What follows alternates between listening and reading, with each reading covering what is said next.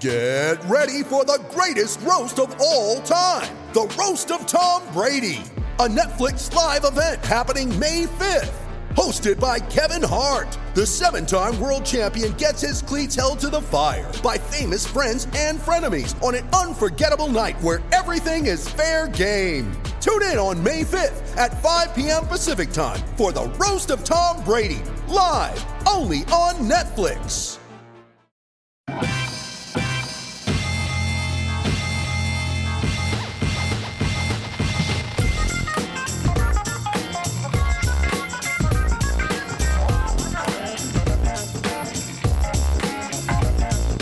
Welcome, everyone, to RB1: a fantasy football podcast, part of the Fake Teams podcast channel. I am the consummate professional, worshiper of N'Keal Harry, friends with the Oracle, constant downer of Alvin Kamara, your humble host, Pete Rogers, and I'm joined by all of the guys. We have the Duck Father, recovering Texans fan, DK Metcalf's #1 admirer, and the man formerly known as Steve Timberland, resident old man Clark Barnes. El Saboteur, captain of the Buccaneers bandwagon, proud father Quentin Nelson, Scotty Miller fanboy, the coach whisperer, the wine sipperer, the Will Disley, working girl Jordan Smith, and fantasy football's premier internet doctor, the #2 Walter Sobchak, but #1 Tarzan, fan of what scientists lovingly call facts, thinks your favorite team is run by donkeys, the ginger mustached man, Nick Bodiford. Guys, how are we doing today? Doing great, Pete. Doing great. Good, Pete. How are you?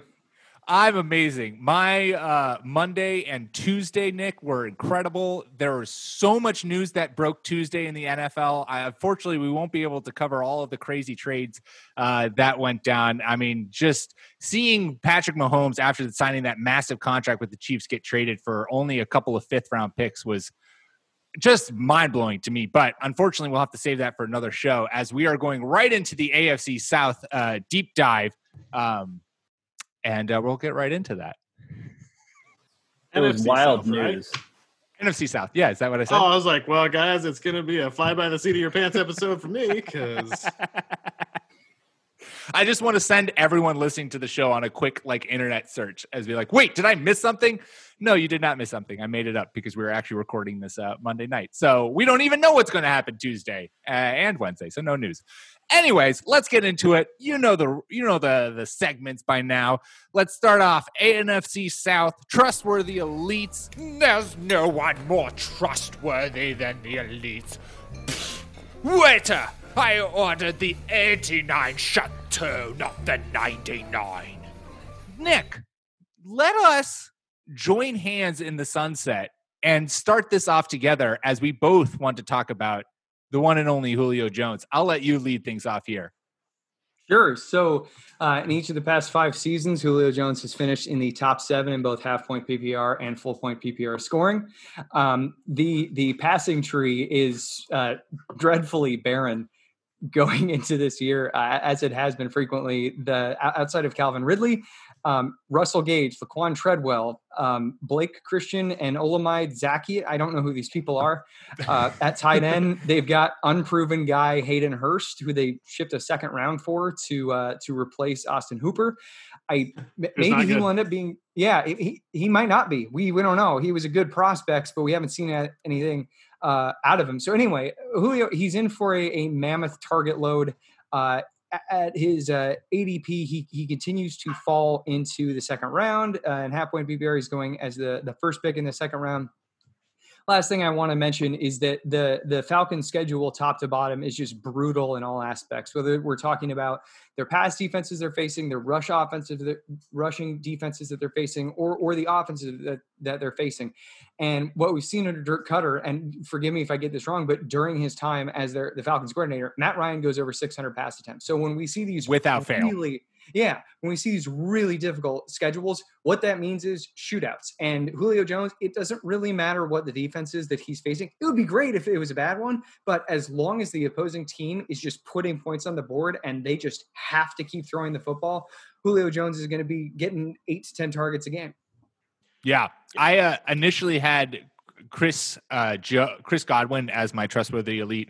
And then I rechecked the rankings and I saw the fact that somehow, you're right, Nick, Julio Jones is sitting there for you at the start of the second round. He is the wide receiver 5, I believe, in half point PPR. And it's just it's just preposterous to me. It makes no sense why people are so down on Julio. Julio, I think, is going to be certainly flirting with number 1, probably top 3 with not too much effort on his part. And we could see this like absurd wide receiver stat line get passed from the NFC South from Michael Thomas last year to Julio Jones this year. The guy saw 157 targets last year. 2018 saw 170 targets. I don't think it's out of this world to think that he's going to see another 150 plus target season. And a guy like Julio, who's shown no signs of slowing down despite hitting 30, I will take him as my wide receiver 1 and never ask a single question ever again. So I know why he's that far down in the ranks, and it's because fantasy analysts and writers survive on clicks, and they need people to read their articles. So we often like to get really clever and talk about the new hot thing that is going to happen. And this is one of those cases where that's just incredibly stupid to put all of these people in front of Julio Jones, who's been really good for 5 years and nothing has changed. So this is this is perfect for this segment. It's a really obvious one. And it's one where you can reap some value for it. Like if you have the 10th or 11th pick, you should be celebrating that people are making this mistake. And you should start your team with Julio. 100%. I like to think that for this season, all the talk we've done over the past couple of years about Julio Jones having a touchdown allergy, we've just incepted the minds of the fantasy community, because that's what you hear everywhere. But now I think is finally where it just goes the other way and people aren't ready for it.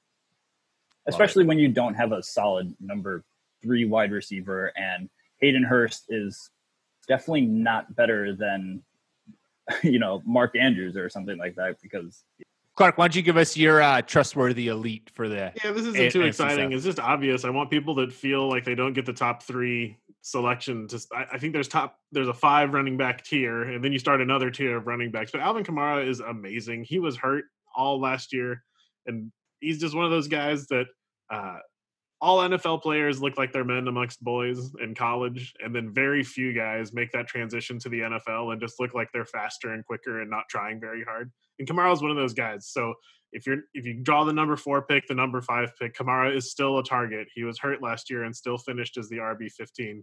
New Orleans is one of the best offensives in the league. So yeah, boring, but Alvin Kamara is good. You should draft him. As the constant doubter of Alvin Kamara, I won't, but you are correct, Clark, in that you should. So I think I hope that Sean Payton finally took his own advice. We talked last year about Sean Payton drunkenly telling Evan Silva that Alvin's soft. I think that Alvin Kamara is one of those few running backs who operates at a higher efficiency when he's on a pitch count. And that pitch count could be 20 touches. That doesn't mean that he shouldn't be getting like CMC work, 25 or anyway. I phrased that poorly, but you get the point. Keep Kamara at 20 touches. Just not running inside off center runs on 1st and 10. Yeah. Get Latavius Murray involved in there. But he has massive touchdown regression, positive regression coming. He still piled up the yards in the receptions. Doesn't he have like 81 receptions in every season or something? He's got some voodoo thing going on, but he just had this crazy. Yeah, that's true. Hoodoo. He had this crazy dip in his touchdown scoring. And to be fair, he was performing well above average in the touchdown department before last year, but still he's going to find that nice middle ground. And with what you said earlier, Clark, he was playing on a torn MCL and a high ankle sprain. You're going to have negative regression when you're playing nearly a full season like that. Jordan, wrap us up with your trustworthy elite from the South. Yeah, this one I'm not going to spend too much time on. It's Michael Thomas. He racked up 185 targets last year, which is a lot. I know there was talk last season about can he get to 200 targets. They brought in Emmanuel Sanders, and he could eat into that just a little bit. But even if you take a look and have him playing at his previous 2 target years, it's 147 and 149, which is still plenty of good targets, in which he finished PPR 6 or PPR wide receiver 6 in those years and 8 in standard. So you're getting a top 10 wide receiver no matter what. And he just catches everything. And for the second episode in a row, we're going to swing right into players we are not drafting. Red alert. Red alert. Do not draft this player. Red alert. Red alert. Because your boy is not drafting Michael Thomas this year. I am not touching him anywhere. And it's not because I don't think he's going to be a wildly productive wide receiver for you in fantasy. I think he will be. I think you can't go into you can't have the expectation he's going to do anything that he did last year. But I think he's still going to be a top 5 fantasy wide receiver. And if you want to pay that price for him, by all means do it. However, he is currently going as the number 4 player in drafts in half-point PPR. Number 4 off the board. And for me personally, I am just not going to spend that kind of capital on Michael Thomas because I would do that if he was going to sure thing give me last season again.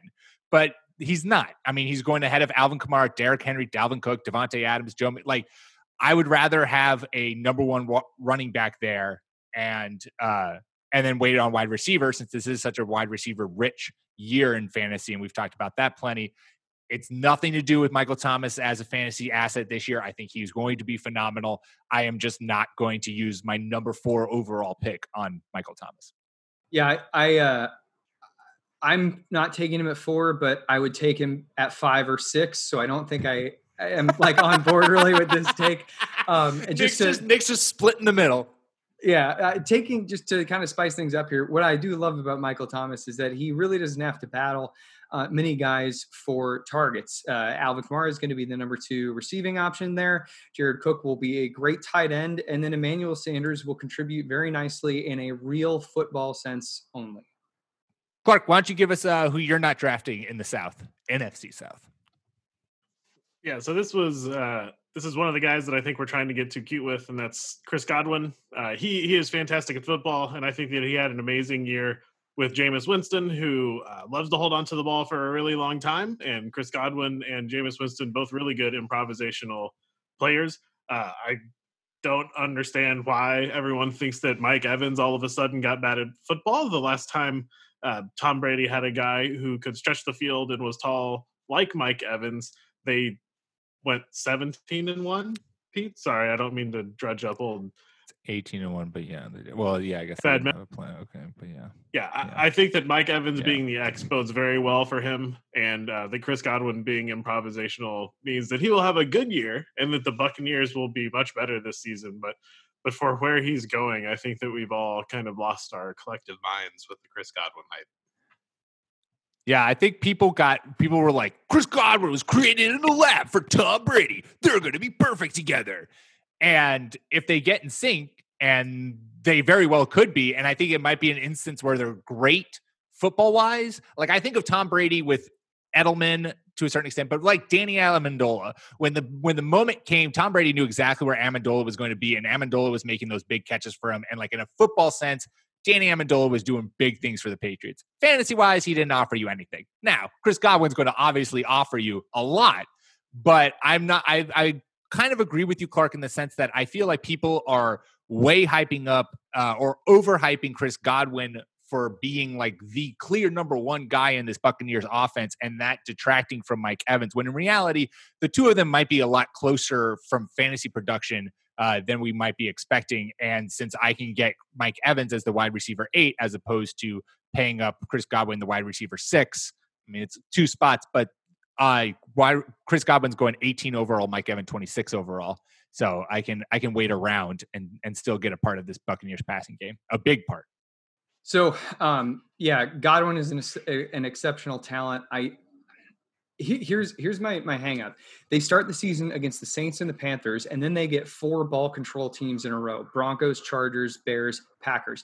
After that, the schedule opens up either with just defenses that are in tatters, or offenses that are just going to force the pace. So what I'm kind of thinking is that Godwin is more of a trade target for me in that weeks, 3 through 6, rather than a draft target, because there are some receivers who I prefer their floor and ceiling a little bit more. Now, again, we've talked about this. The Bucs are probably going to live in the red zone, and if he can assert himself as dominant in that area, then you don't have anything to worry about. But I think I'm just more interested in a guy like Adam Thielen or Amari Cooper, who one is on who has like 160 target upside, and another who's just on this crazy high octane offense that is going to have a defense that really struggles to keep offenses from scoring and consistently push the pace. Jordan, who you not drafting this year? So my stay away is Drew Brees, mostly because he's a QB9 and he kind of falls into that zone of quarterbacks like 7 through 12 in mid rounds that I'm just not going to use the draft capital for. I'd rather wait a few rounds later and get somebody who will likely outperform, because drafting him as a top 10 fantasy QB when he finished 21st last year is a little bit of a stretch to me. And I think that just getting a piece of other players in that offense is a better idea for you rather than paying the QB9 value of drafting Drew Brees. Yeah. Oh, Clark's got words. So this is why counting stats can be deceptive, and I would invite you to look a little bit closer at what happened. Drew Brees finished as the QB 21 last year because he missed 5 games. Drew Brees was the number 5 QB in points per game. But he's not getting any younger. That's fine. That is a fact I will not argue with.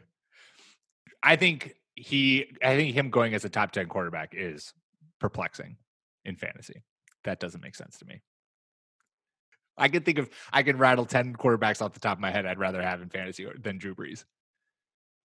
One of them's Ryan Tannehill. Heavy burden being the only person being right about quarterbacks on this episode and the last one.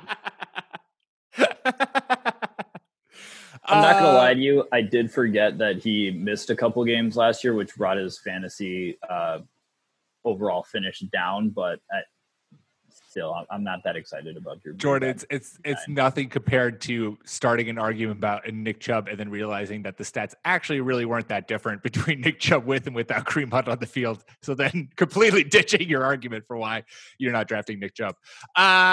Nick, give us a player who you're not touching this year. Yeah, let's do this. Fisticuffs. Todd Gurley is a bad draft pick. Reports that are being disputed indicate that he's been limping in between drills, that he's looked really good like when he's going full speed, but basically right afterwards he's limping as he's walking around the practice field. We've talked ad nauseum about this for 2 years now. He has a degenerative knee. That's not going to get any better. The cartilage is damaged, and that's all there is to it.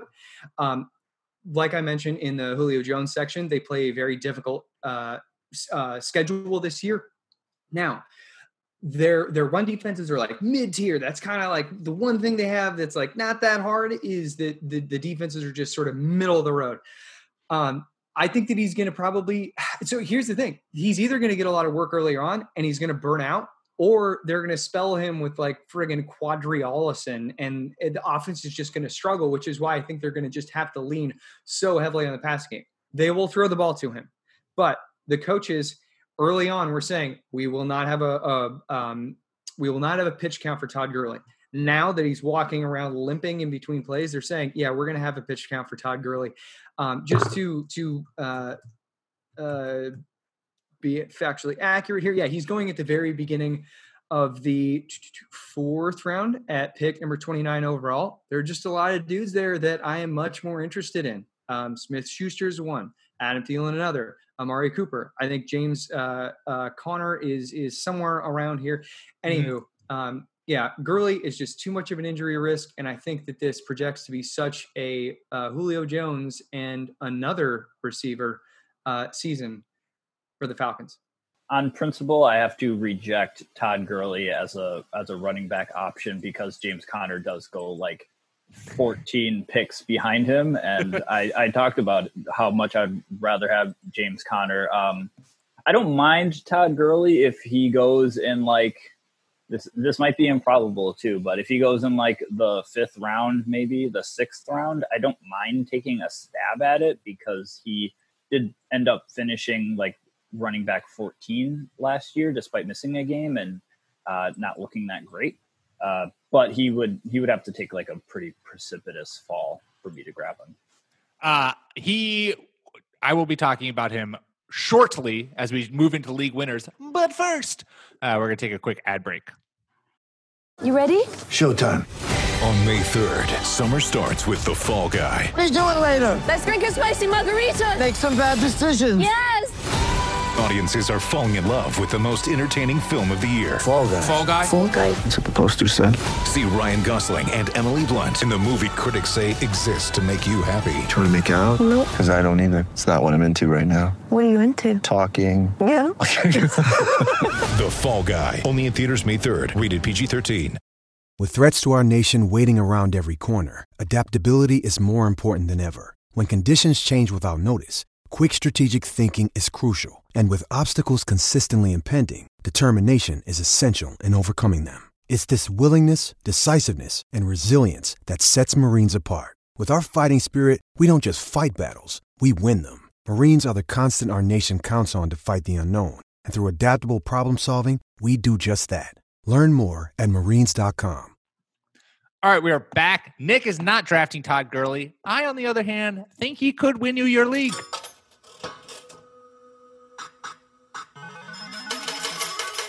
Oh my gosh, I did it! I just landed a league winner! Obviously, the injury is something you need to monitor. That is a big risk with Todd Gurley, but that's nothing new. What I just like about him and have a hard time not talking myself from is the fact that, first of all, he's been moving up in drafts, which is a little bit annoying because when I made this list, he was like at a perfect level of, I think middle / maybe even back end of the 4th round. And now he's like the first pick of the 4th round, which is really dumb. I hate how ADP changes. Stay where it was and never change. But since we are living in a fluctuating world that's ever changing, going as the RB15 in half-point PPR, the two things that I feel like are always I have a hard time saying no to Todd Gurley is the fact that we know he can't do it. And like what Jordan said, even when he didn't look great last year, when he was not even like the unquestioned bell guy in LA, he put together an RB14 season. In Atlanta, who's behind him? Like, who's going to challenge him? Now, I think that if he does ultimately break down, that's something to worry about. But I think it's going to be like workload, go. And this workload, running backs have averaged 1,300 yards and about 10 touchdowns on the ground and 500 plus receiving yards and about 5 touchdowns over the last 3 years. So this offense can get an RB1 production out of a running back with not a lot of, they're walking into a great workload there. So this is my last year of Todd Gurley. I am saying change of scenery, change of knee practice. I don't know what, new number. I am here for one more year of Todd Gurley. And if he lets me down, so be it. But he's going in the 4th round. I can stack 2 running backs ahead of him, get a dope wide receiver, and then take him as my running back 3. And he could perform as a top 10 back for me. So I'll take him and I'll assume the risk that comes with his crippling knees. I made up a word there and it's a good word. I can't wait for Todd Gurley to show up in the guys I need to let go of podcast that we do next offseason. Guys, Pete needs to move on. Oh, remember when I said I love Todd Gurley? Yeah, I need to let go of him. All right, let's move on to other league winners. Jordan, let's stay in the Atlanta Falcons offense because you have a league winner from this offense as well. Yeah, so this isn't particularly surprising if you pay attention to a lot of fantasy folks outside of this podcast and have just been keeping your ear to the ground about the potential of Calvin Ridley. But I think my take might be a little bit spicier in this case because I think that he has a chance to jump into the top 5 to top 8 wide receivers this season and has the potential to be like this year's Godwin, who went from wide receiver 27 in 2018 to wide receiver 2 last year. Now he might not jump all the way to top 2, but I think that's pretty good potential there, especially for both of them. in either case are going in the fourth round ADP, or Godwin had a fourth round ADP value. I actually can't remember what ADP round Calvin Ridley is at. But at any rate, he's a tremendous route runner, and Atlanta's, like we said before, is going to throw a lot.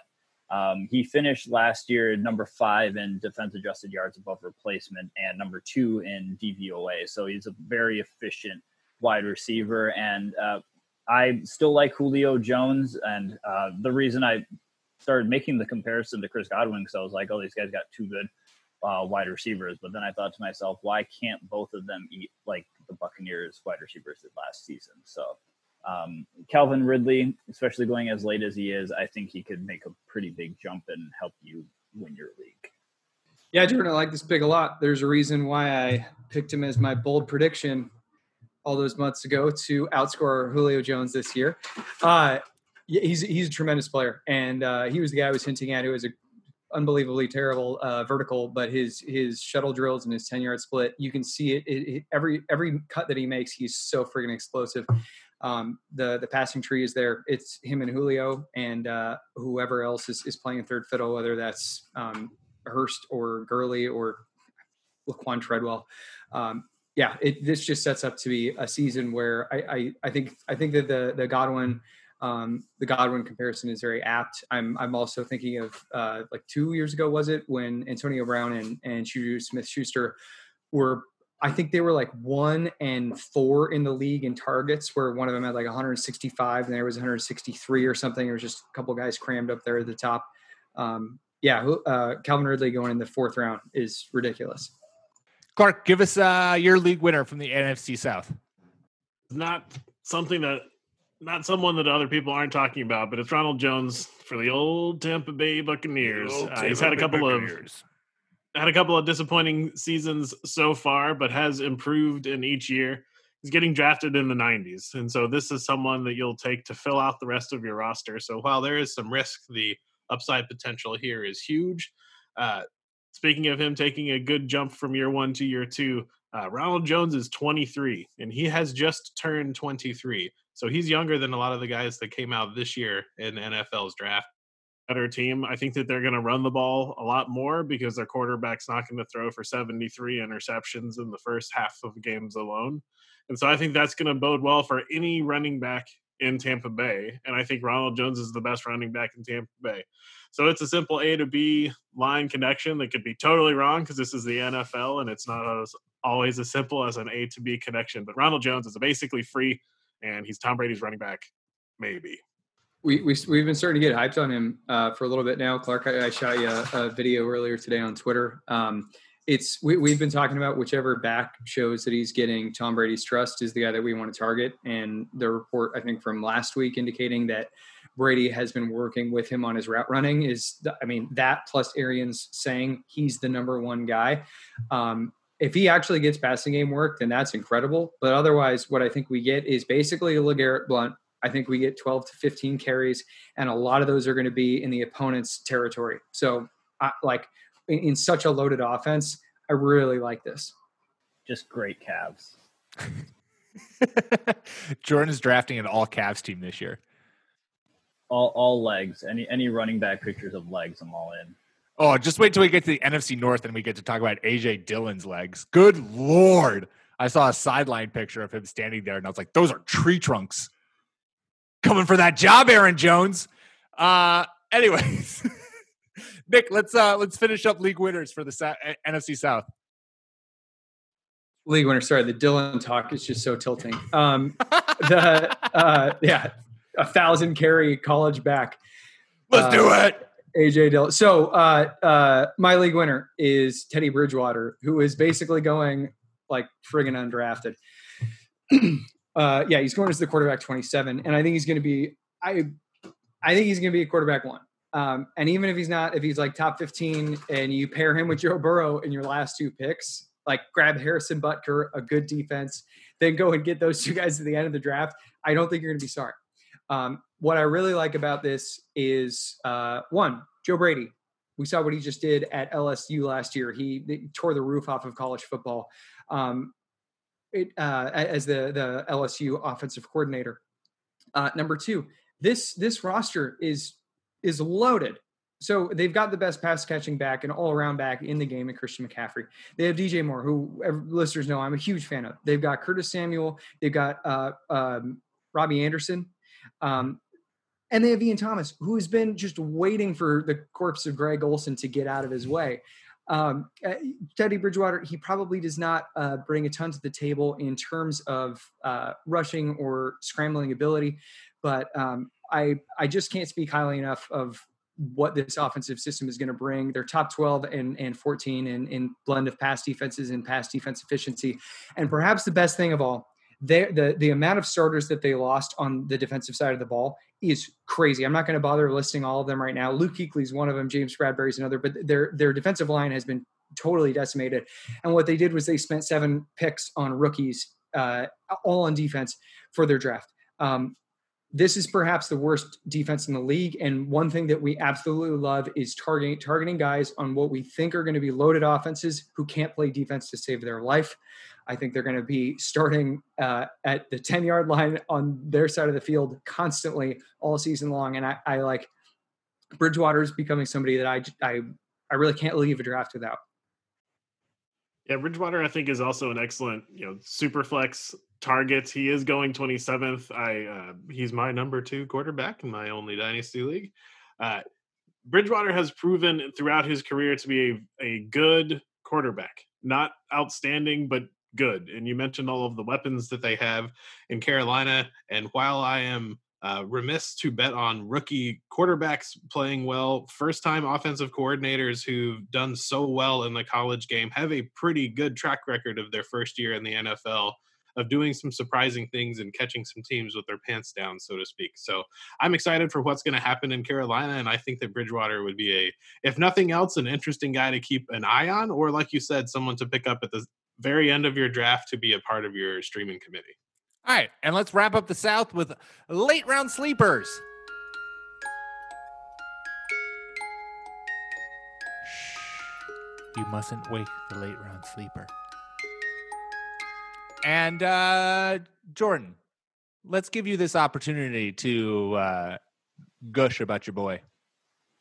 Oh, I'm not going to gush very long. I have literally 3 words written down for Scotty Miller as my late round sleeper. Currently undrafted, YOLO. So just pick him up after the draft. Pick him up as your Mr. Irrelevant in the last round. He likely has the best line for the number 3 wide receiver spot in Tampa Bay in an offense that you hope is going to be pretty explosive. He might not be your every day or every week flex guy, but you might be able to plug him in when you need somebody on a bye week, or maybe he is just a very good guy to go in and, catch 3 deep balls and just get you 100 some yards, whatever. So Scotty Miller, I just like the way they're talking about him in Tampa Bay. It always seems like Bruce Arians has something nice to say about Scotty Miller. So. Yeah, well, others may have heard you talk about Scotty Miller before, and, he's just exactly the kind of guy that Tom Brady likes. Lunch pail guy, gym rat, a high motor player, maybe not going to jump out of the gym, but you're always going to get 110% out of Scotty Miller. Hard worker. Yeah, for those of you that are new to fantasy football, that's just me saying that he's white. Yeah, this episode of The League brought to you by Bud Light. But an interesting prospect in all seriousness. I was really hoping that your 3 words, Jordan, were just going to be Scott T. Miller, but undrafted yellow is good too.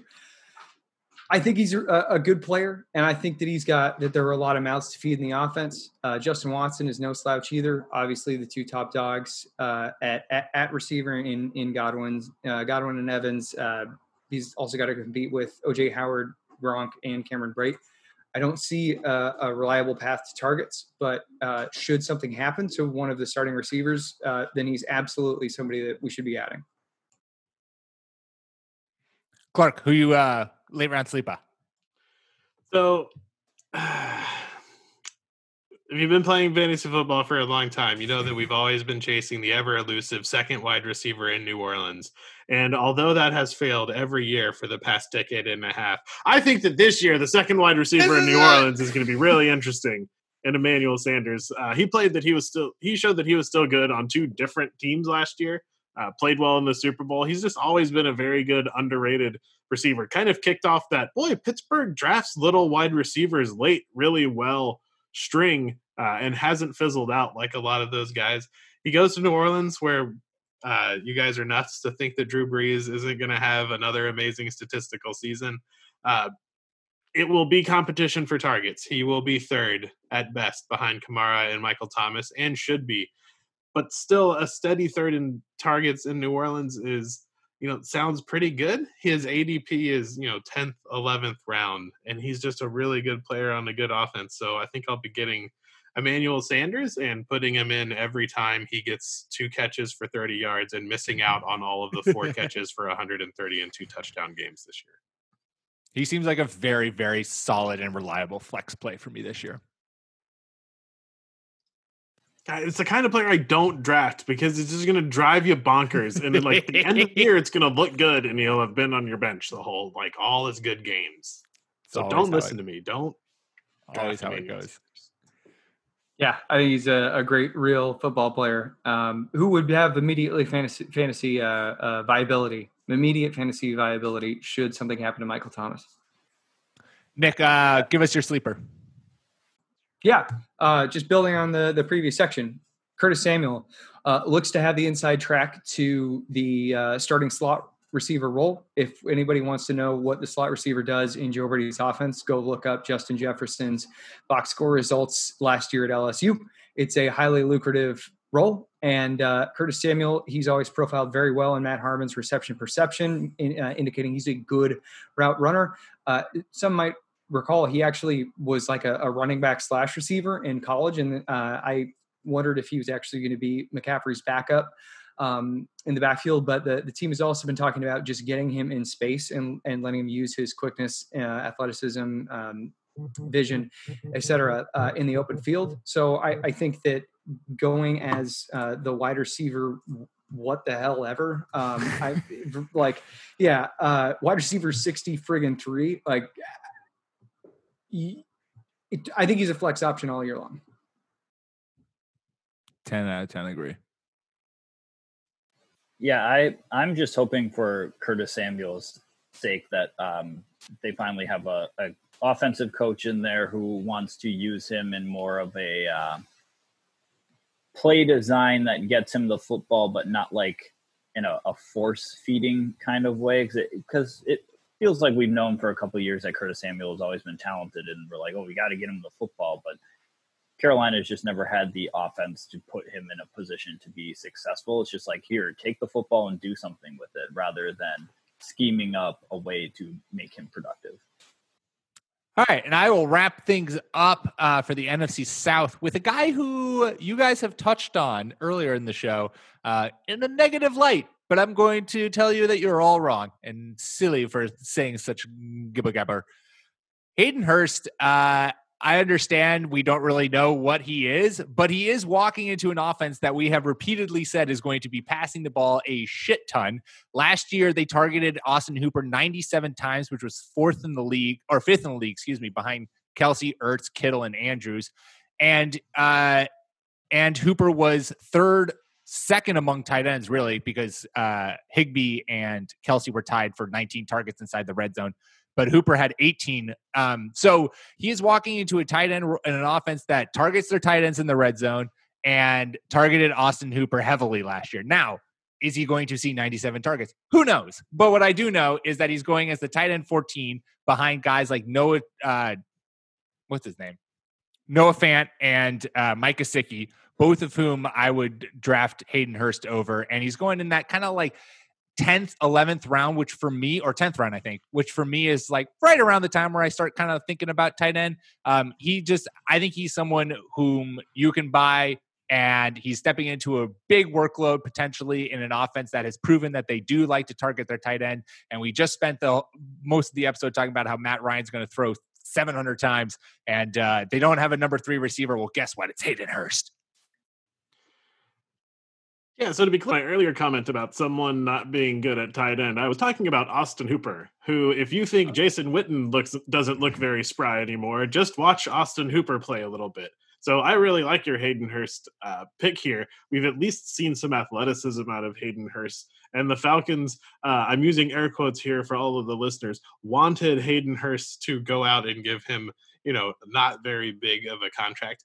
But he will exist, and he will play tight end for the Falcons. And Austin Hooper showed us last year just how valuable those two skills can be.